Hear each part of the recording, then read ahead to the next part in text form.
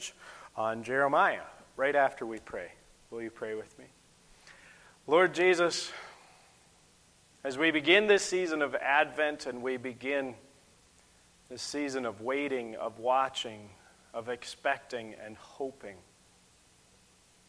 we pray that we begin it with trust. Trust in your promise. Trust in you, our Savior. Trust in your presence. Fill us now with your Spirit, that we may live with trust and act in hope. In Jesus' name, amen.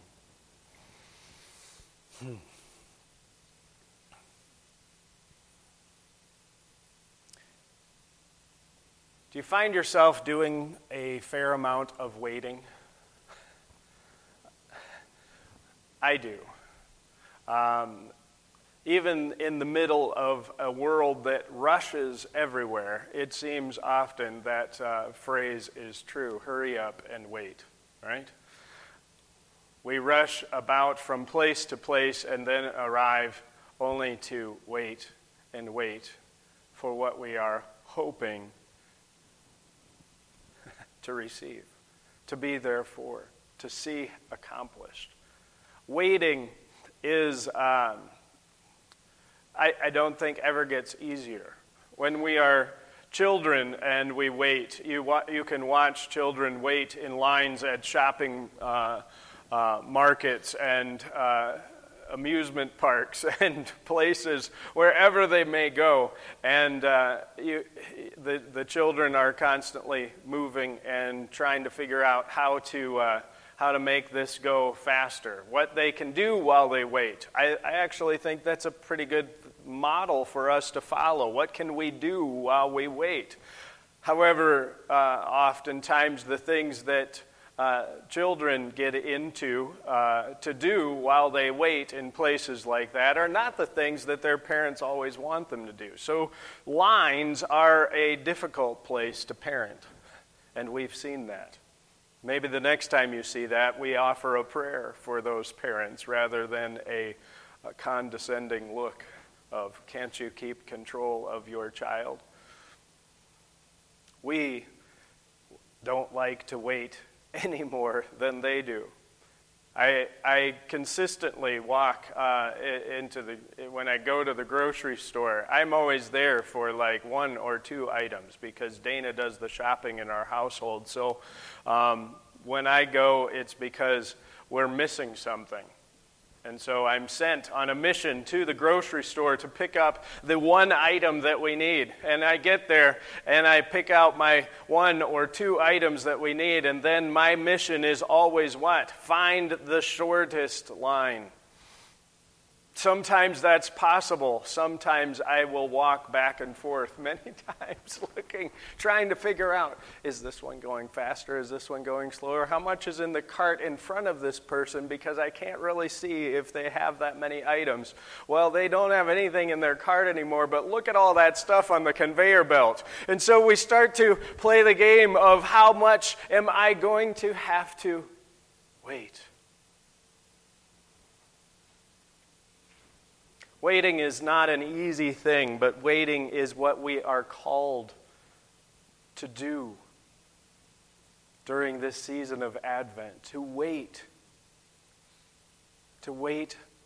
in the promise, to wait on the Lord. And we do that best when we know what we are waiting for. Have you had that experience? To know that, have you seen how true it is that though it is always difficult to wait, we are willing to wait much longer for things that really matter? If anyone's ever gone to Disney, waiting is out of control sometimes at Disney, and yet thousands still show up daily to wait. with expectation that this moment of 1 minute, once you get to the end of the line, will be worth the wait. I don't know that it is. You can decide that for yourself. But it is amazing that the expectation that is built. What are we waiting for? In Advent, we know that we are waiting for the coming of Christ. The coming of Christ. Not only at the end of time, but in our life. We wait in the promise of Christ being present with us. We wait on the Lord knowing He has promised He will always be there. And yet we wait because we often cannot see where God is just yet. We wait with expectation that draws us to look for the presence of the Lord, to pay attention to where God shows up in our life, to hear that message coming through in that soft music that sits just beyond our waiting in frustration, that says, Christ has come today. Christ has come today. In Advent, the signs are everywhere. Lights, music, brightly wrapped gifts. All reminders of the light of Christ, the song of the angels, the greatest gift that has ever been given. The truth that God is among us now. That God is doing something new. Even as we wait. The prophet Jeremiah, who we read from today, said, "The days are surely coming when I will fulfill the promise I made to the house of Israel and the house of Judah." The days are surely coming, Jeremiah says. It's really important that we know where he says that. He doesn't say that as he looks out and sees the city of Jerusalem finally beginning to live in the ways of the Lord. He doesn't say that as he looks out and hears that the king has finally grown attentive to his warnings and heeding to follow the way of the Lord so that it might go well with those in the land. He doesn't say this as Jesus bursts onto the scene, as God comes among them in some triumphant and fantastic way that no one could miss. And Jeremiah says, the days are surely coming when the Lord will fulfill the promise. He doesn't say it as that is seen. He says it instead as Jerusalem has been sacked, devastated by an army from Babylon, who has left it in ruin, who has slaughtered people and left them in the streets, who is about to cart them off to Babylon and to Egypt and to leave this city vacant. And Jeremiah says it from his prison cell as he hears the devastation that he foretold would come to Jerusalem, would come, and he was locked up for saying they would have no way of stopping it.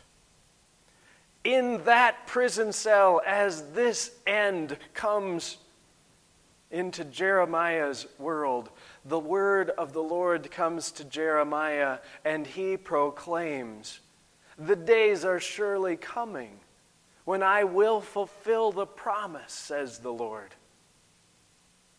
The days are surely coming when a righteous branch of David, as opposed to the many unrighteous branches of David that have followed one after another in this story that they have lived. Jeremiah says, in the midst of a world falling apart, the days are surely coming when the Lord will execute justice and righteousness for all. It is not a prayer of, I wish. It is a statement of faith. It is a call to us as worlds fall apart, as neighbors are turned away, as children are forgotten or ignored, as life hurtles forward in a waiting for something other than what matters most, that God's word would be heard and seen and proclaimed, and that we would finally know God is not only for us, but with us for all. We wait, we watch, we pray, and we hope, not wondering if, but wondering when will we see God next. May God break into our Advent as he does repeatedly. And may the Holy Spirit give us eyes and hearts to wait in hope. Amen.